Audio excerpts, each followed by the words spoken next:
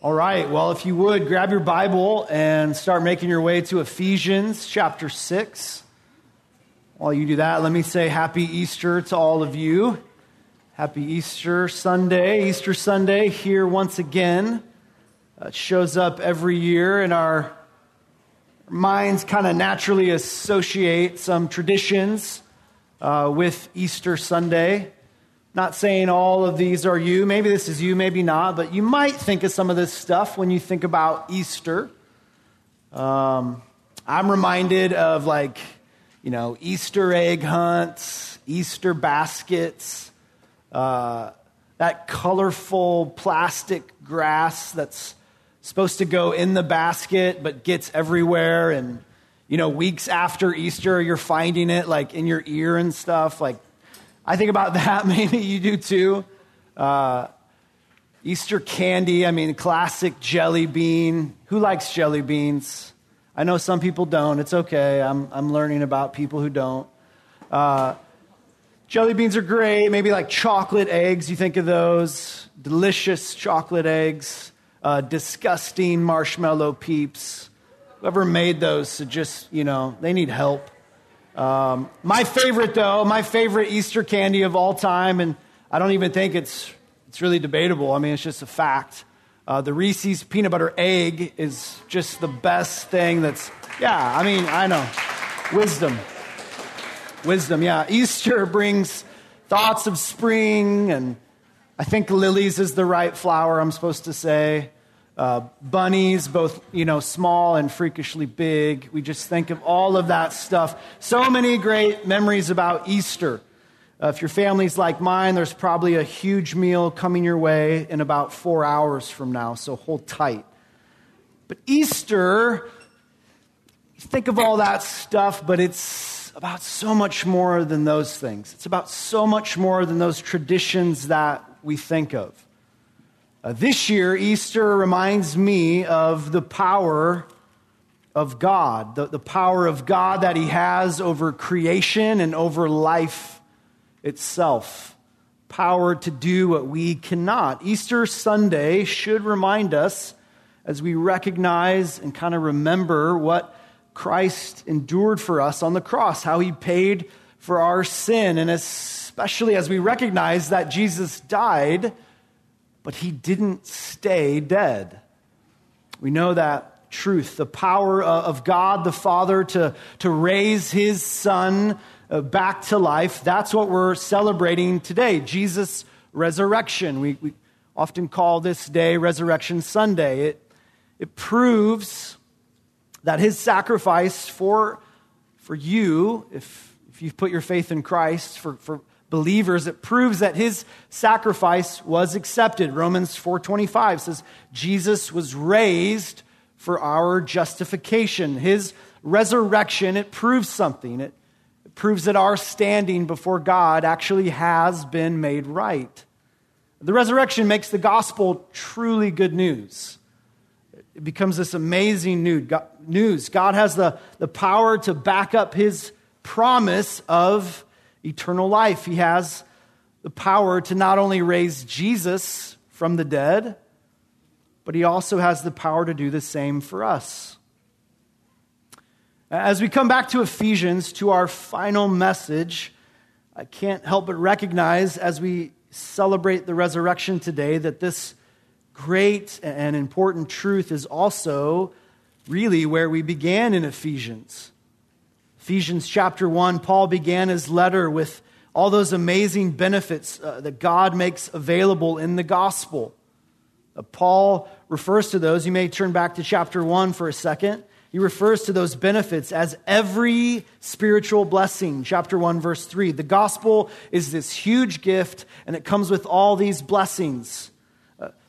Paul told the Ephesians, this gift is so incredible. Why will we see God's grace on display as He chooses you and He calls you to holiness, and He adopts you and He redeems you and He forgives you and He seals you with His Holy Spirit and He gives you hope for the future. Paul was praying that the Ephesians would grow in their understanding of what God has done, that they would grow in their understanding of of God's power at work in their life. We need reminded that we can't do anything to earn this salvation.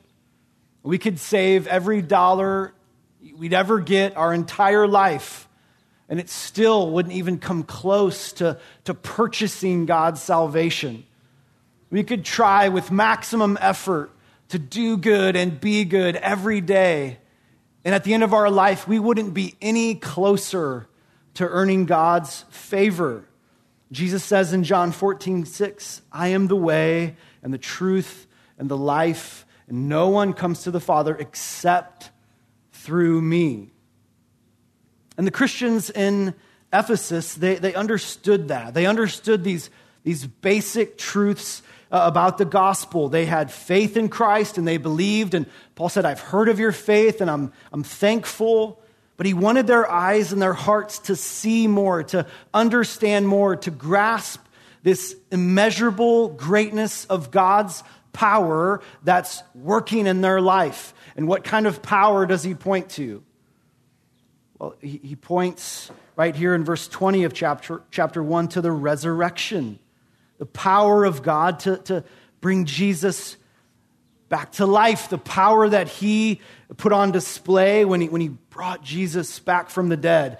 Easter should remind us of this hugely important truth. This kind of power that God displayed to raise Christ from the dead and give him life is the same power that's available to us today. The same power that can raise us from spiritual death and give us life. It's the kind of power that we don't have in ourselves. And it's the kind of power that God offers to us in the gospel. And it's the kind of power that God wants to put on display in our lives as we live this new life in Christ, this new life that we've been talking about. Again, Easter reminds us of the power of God. The kind of power to give you spiritual life, the kind of power you need to keep that life going and growing. And that's exactly what we've been talking about the last several weeks here in Ephesians. And hopefully you see why we still need God so much. We don't just need him for salvation. God doesn't just save us and then abandon us to live in sin. No, he calls us and he sets us free from sin. It's an amazing life we have in Christ. We serve him, not sin. We live in righteousness, not wickedness. And we're headed to eternal life, no longer eternal death. And Ephesians has been teaching us that. Maybe in a summary sentence, it teaches us how to become a Christian and then how to live like a Christian. We see that rich truth here in this letter. And Paul has been teaching us, maybe just by way of reminder, real fast, what that life in Christ looks like. It's a walk. Paul says it's a walk of unity and purity and love and light and wisdom. This is how a Christian's called to live. And as we walk this way and live this way, we need to know it's not going to be just easy. It's not going to be free from opposition. Some Christians live their life like there's no opponent, like they're playing a game and the opposing team never shows up. That is not the case. Paul reminds us in chapter 6 that simply isn't true. We have a powerful enemy. We need God's help to endure his attack. God's power and his grace, once again, we're reminded he supplies what we need to stand strong against the devil. We have armor to put on, and we're to put it on every single day. That's what we talked about last Sunday, how important that armor of God actually is. How we can't neglect it, how we're so foolish to think that we can get up in the morning and go about our day and leave that armor behind. So dumb. But there's more here. There's more to this armor. Paul's closing words here, they may be last, but they're not least. Our big idea, and it's kind of a longer one, but I want to give it to you anyway. Our big idea to stand strong as a Christian, not only do I need the armor, but my life needs to be filled with prayer and encouragement, daily doses of the gospel, truths of the gospel. Let's start back in verse 18, and we're going to read through the end and see why this is true. Verse 18 of Ephesians 6. God's word says, praying at all times in the Spirit with all prayer and supplication.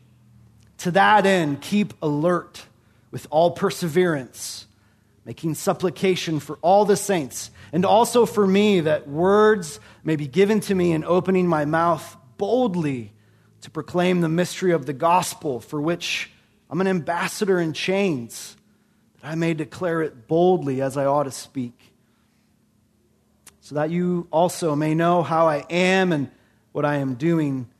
Tychicus, the beloved brother and faithful minister in the Lord, will tell you everything. I've sent him to you for this very purpose, that you may know how we are and that he may encourage your hearts. Peace be to the brothers and love with faith from God the Father and the Lord Jesus Christ. Grace be with all who love our Lord Jesus Christ with love incorruptible. To stand strong against our powerful enemy, Paul also helps us see at the end here that the believer's life needs to be marked by these characteristics, these three. Our life needs to be filled with prayer and encouragement and the benefits of the gospel. Let's look at this first characteristic here, this first mark. What does a Christian need to stand strong in this life? He needs constant prayer. A soldier puts on this armor piece by piece. The belt and the body armor, the breastplate. He's got shoes. He's got a shield and his helmet. He has his sword. He puts all that on, but and this is crucial, before he fights, soldiers to fall to his knees in prayer. And then having prayed, he's ready for the fight. A Christian should be marked by constant prayer, praying at all times in the Spirit, verse 18 says. Paul includes this here right after the armor, but I don't believe it's meant to be thought of as like some additional piece of defense here. You might think of this as the soldier's breath. His breath, his air. Some commentators talk about prayer as like the environment in which this soldier is preparing for battle. The atmosphere, it's kind of the attitude that he needs for doing everything. And I want to try to put that in a junior high way. Prayer is crucial. It's crucial, and so is breathing, right? We can't go very long without breathing. We can't forget to breathe. It's vital for life and for the oxygen it delivers that just keep us going and moving. And prayer should be like that. Prayer is like breathing. In some ways, it should be like that. It should be automatic. It should be something we do without really even having to tell ourselves to do it. We should pray often and regularly and frequently. That just prayer that we don't have to think about. We don't have to tell ourselves to breathe. Just always happening. Prayers to be like that, attached to the moments of our entire day. Paul's concern is about the Christian life being marked by prayer. What can we learn from this really short sentence, but really helpful sentence here in verse 18? A couple of marks here. I'm going to give them to you all at once so you can kind of jot them down, but we're going to go through these 5 just kind of really quickly. What can we learn about prayer? Well, this constant prayer, first, it should be ongoing. Ongoing. Prayer is about frequently being in the presence of God. That's what it means to pray at all times. It's constant communication with God. Constant, not literally because of our human limitations. We have to sleep at night. Tough to pray when you're zonked out. Sometimes, you're really focused on school or eating or whatever. I mean, we can't pray all the time, but it's ongoing. It's continual. How should we think right about this? And maybe think about it this way. My life is going to just be an open book before God. There's nothing that I'm going to keep from him, nothing I'm not going to talk to him about, nothing that I'm trying to hide from him. I'm including God in everything. My continuous instinct is to talk to God, to talk to him first. My desire is to seek him like a best friend. My preference is just to share my life with him, let him know what's going on, the good, the bad, the awesome stuff, the really hard stuff. I just want to go to God. I want to tell him those things. That's my first reaction. No matter what's happening, I'm just reaching out to him. I'm talking to him. I'm praying to him. This is praying at all times. It's constant, and it's also Spirit-directed. Romans 8:26 says, likewise, the Spirit helps us in our weakness. We do not know what to pray for as we ought, but the Spirit himself intercedes for us with groanings too deep for words. What does this mean? What is this verse talking about? It means this: God even helps us in our prayers. He even helps us in our communication with him. It's okay to say to God in prayer, God, I don't even really know what to pray for right now. Would you help me? Pray for the right things, just for the people I should be praying for, my friends or my family. Lord, help me to know what to pray. Holy Spirit, say the things for me that I should be praying for. We should pray in the Spirit. Verse 18 also includes this: all prayers and all supplication. I just use the word widely. Pray widely. As we pray in the Spirit and we pray frequently, we're going to be praying about a whole bunch of topics, a whole bunch of stuff we're just going to be praying about. And Paul just mentions that. He brings that up. You could think of it as just, running to God. I got this bad news, and it's my friend, or it's my friend's dad, and God, I just want to bring this to you. I pray for him. I pray for their family. Help them, be with them, encourage them, whatever that might be. Or maybe it's a praise. God, I just got this great news. I made the team, or I got the part, or I did well on that test when I didn't study. Whatever it is, I'm just, thank you, God. I'm just so happy. Think about what you'd been able to hear if you could have just tuned in like a radio station to the prayer requests that God received this morning, the prayers that he heard. I was just jotting a few of them down, like prayers for help because we just woke up late. Is that the time? Right? Prayers just for safety as people travel. Prayers of praise because that shirt you were hoping to wear was ironed already. Yes. Thank you, God. Right? Other prayers, just, for the church service, for Pastor John this morning as he prepares to preach, for family as they travel to your house for lunch, all these prayers. And then maybe this morning here at church, prayers of just confession and repentance to God, asking for forgiveness for sin, prayers of gratitude and thankfulness as we learn and as we hear and as we want to do what God's word tells us to do, is just gratitude for goodness, on and on and on. Those are the kinds of prayers God hears, the kind of prayers that we pray. We pray widely. I'm going to add one more: persistently. Paul says we're to be alert with all perseverance. Our prayers should be persistent. Jesus says in Matthew 7:7, ask and it will be given to you, seek and you'll find, knock and it will be opened. For everyone who asks receives, and the one who seeks finds, and to the one who knocks it will be opened. This is calling us to pray and pray and pray and keep praying about the same things. Jesus is really saying there, those words really mean this: keep on asking, keep on seeking, keep on knocking. Do it over and over and over. And when you do, it'll be given. You will find it. It'll be open to you. This is prayer.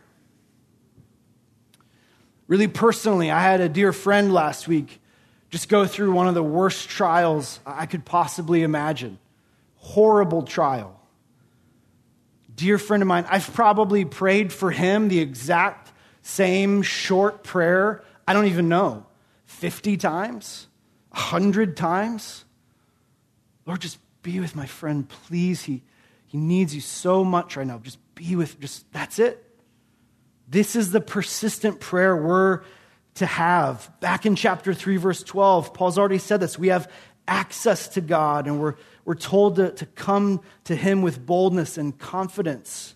Ephesians 3:12. This is how we should pray. We might add one more little thought here from Paul's words, that we're to not neglect praying for one another. We pray for the saints, for our brothers and sisters in Christ, and Paul asked even for prayer for himself. He says in verse 19 that words may be given to me in opening my mouth boldly to proclaim the mystery of the gospel. That was so near and dear to Paul's life and his heart. That's what he wanted these believers praying for him. Hey, when you think of me, pray this. Pray that I would preach with boldness and clarity. That's what I want you to pray for me, Paul says. He knew he needed that prayer. This great apostle of the Lord Jesus, this man who accomplished such incredible things for the kingdom, he knows he needs prayer. He knew he needed help. Paul wanted these believers praying for each other and praying for him. This is the air that Christians need in order to stand strong. This is what we need to be doing, a life filled with this prayer that's constant and spirit-directed, and it's wide in topic, and it's persistent, and it remembers to pray for others. A junior high age Christian should talk to God frequently. She prays all the time. She prays short prayers and long prayers. She just prays and prays like one long conversation with God throughout the day. A junior high age Christian, he prays to his Savior. He knows he's never alone. He prays about all kinds of things, even sometimes asking God for help to pray for the things he can't think of. This is prayer. It's persistent. It's always in the presence of the Lord, asking and asking. And it's prayer that prays for friends and family and for gospel opportunities. To stand strong, Christians can't neglect prayer. I really think it is like breathing. You can't go very long without breathing. We should have the same thought when it comes to prayer. What am I doing? Why am I not running to the Lord with this situation? Why am I not including him? How badly we need prayer to stand strong. It connects us and keeps us constantly living in God's presence. And that, my friends, that will help you when temptation comes. So much easier to say no and resist that temptation, to put out those fiery darts of the devil when you are living constantly in the presence of God. What else does a believer need to stand strong? Well, Paul's closing words here, they are personal and they are meant to be very encouraging and very direct to these believers, but they remind us of what all believers need. They remind us of what every believer really needs. And I think what he's doing with Tychicus here, it's the same for us. We need encouragement. What does a Christian need to stand strong? Number 2, regular encouragement. Regular encouragement. He says in verse 21, so that you may know how I am and what I'm doing. Tychicus, the beloved brother and this faithful minister in the Lord, he's going to tell you everything. I've sent him to you for this very purpose, that you can know how we are and that he may encourage your heart. This guy, this Tychicus, I don't know how to say it. I just call him Ty when I read it. They know him. He's mentioned a couple times in Scripture, and what we know about him is that he's from this area. He's right here in this province. He grew up here, Acts 20, verse 4. I believe he became a Christian under Paul's ministry. Paul's not only his pastor, but he's now his ministry partner. He was a close companion with Paul. The things that Paul talked about in Acts, Ty was there. Tychicus was there. He was with Paul when he was arrested. He watched Paul speak with kings and governors. He was on that epic voyage and shipwreck. He was with Paul when Paul was under house arrest. He was there through all of it. He experienced all of it. He isn't some nobody either. Paul says he's a beloved brother and a faithful minister, and he's sent with this purpose of encouragement. Despite what's going on with Paul's life here, he wants to make sure that these believers know what's going on and that they're encouraged. He cares about that. He cares about their hearts. Tychicus here is going to fill them in on all that Paul's going through. And not only that, but he can explain and he can answer the kinds of questions they might have from this letter. He's a faithful minister. He knows God's word, and he's able to walk them through it. He's been with Paul a long time. He can help them understand what this letter is about. Paul sends this man who's going to be warmly welcomed. Tears are going to flow when he shows up. Hugs galore. They know this man. And not only the sight of him, but the knowledge that he has, his ability to teach and explain and help them grow. It's going to warm their hearts. It's going to do them good. He's going to encourage them. Guys, this is what believers have always needed. And it's a two-way street. We need encouragement, and we need to be encouraging. Such an important part of our life. This is why we badly need the church. This is why we want to build you into the church, to help you see your need for it, to help you see how badly you need to be around the family of God, especially for encouragement.